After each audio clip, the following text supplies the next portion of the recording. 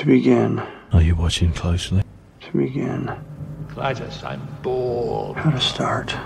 What plaything can you offer me today? In Life Itself, a memoir, Roger Ebert begins. I was born inside the movie of my life. I was born a poor black child. The visuals were before me. I was born in it. The audio surrounded me. Molded by it. The plot unfolded inevitably, but not necessarily. I don't remember how I got into the movie, but it continues to entertain me. We all are born with a certain package. We are who we are. Where we were born, who we were born as, how we were raised. We're kind of stuck inside that person.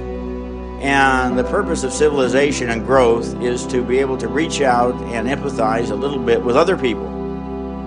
And for me, the movies are like a machine that generates empathy. It lets you understand a little bit more about different hopes, aspirations, dreams, and fears. It helps us to identify with the people who are sharing this journey with us. If you listened to Cock and Bull Minute, and judging by the numbers, you didn't, and that's okay. You'd know that there are certain things that, it's not that they make me like a movie more necessarily, but the movies I like more have these certain things. And one of those things was a sense of melancholy, a sense of inevitability. That's why I have my existential trilogy of Movies by Minute shows going right now. There are basic things I don't know yet about the last syllable of recorded time. My script that I am still piecing together the ideas for. There's basic stuff like who the main character is. I know relationships he has. I know things he's going to do. I know he has to be a he because I don't want to pretend I can tell a story built around someone else as well as I want this story to work. I do want to include a diverse surrounding cast and make it so it's not just another white guy telling a story about a white guy. But I feel like my lead, and I do have an idea for a name for him, but I don't know if I want to share that yet. I feel like he has some version of the same background that I have, because it fits.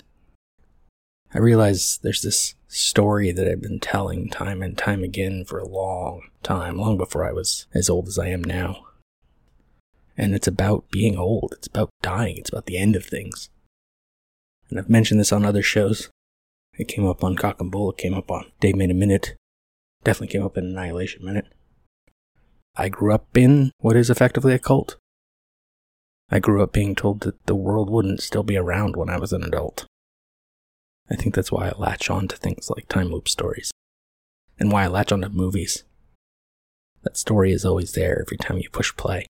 And a time loop story is there time and time and time again, even before the credits roll. I mentioned this in passing last time. My time loop has a finite number of loops.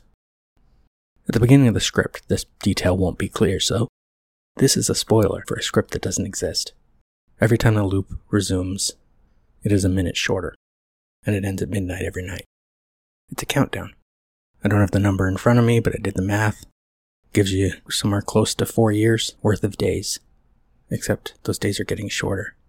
I need to calculate the actual amount of time, but it gives my lead in his asides to the camera, his voiceover, his talking to other characters about what's going on, a specific way to track what's happening. He talks about what happens on 0900. And he means it's on that day that started at 9 a.m. What happened on day 1406 is the day that started at 2:06 p.m. It gives a specific, complicated angle. There have been loops that are getting shorter and other things before. One I watched this week, and I'll be recording the Time Loop of the Week segment about it. Today, actually. It'll be up in a couple weeks. Agents of S.H.I.E.L.D.'s Time Loop episode, called As I Have Always Been. The loop lasts the same amount of time, but there's a countdown. They're looping because they're in a vortex, and that vortex is getting closer with each loop. And there's other ones. That's the one that comes immediate to mind because I just watched it a couple days ago. But it also uses some of that, this hasn't been a time loop of the week yet, so I haven't really talked about it. The TV show, Daybreak, starring Taye Diggs. It's on in the 2000s. It's about a police officer stuck in a time loop. Lasts a day. He's being framed for murder. Other things happen. But the thing is, if other characters make significantly different decisions because of his influence, on the next loop, they will act differently than they acted before. They don't really remember they're in a loop, but they are affected by the loop. And my method of doing that is that cusp. Anything he finalizes as that cusp is there remains. So whatever he did before 2 p.m. on day 1400 remains. And there will be laments about some of those things, choices he made that morning that he can't fix anymore. Because a time loop story isn't worth telling unless it's telling you something about the... That's not fair. It's not that it isn't worth telling, but the story I want to tell is only worth telling if there are consequences within, even though there can't be consequences without. Ultimately, the lead will be convinced that at the end of the loop, there's nothing left. It's not that the loop is over or he is done. It's that everything's done. But that doesn't negate the things he tried to do in the time he had. It's that Gandalf line. All we have to decide is what to do with the time that is given to us. I'll get into more details in coming episodes. I got a bunch of notes already. Cut. It's a past stuff that dreams are made of. Another world. You're still here? It's over, Johnny. It's over. It's over! Nothing is over! Go home. Nothing! You just don't turn it off! Go.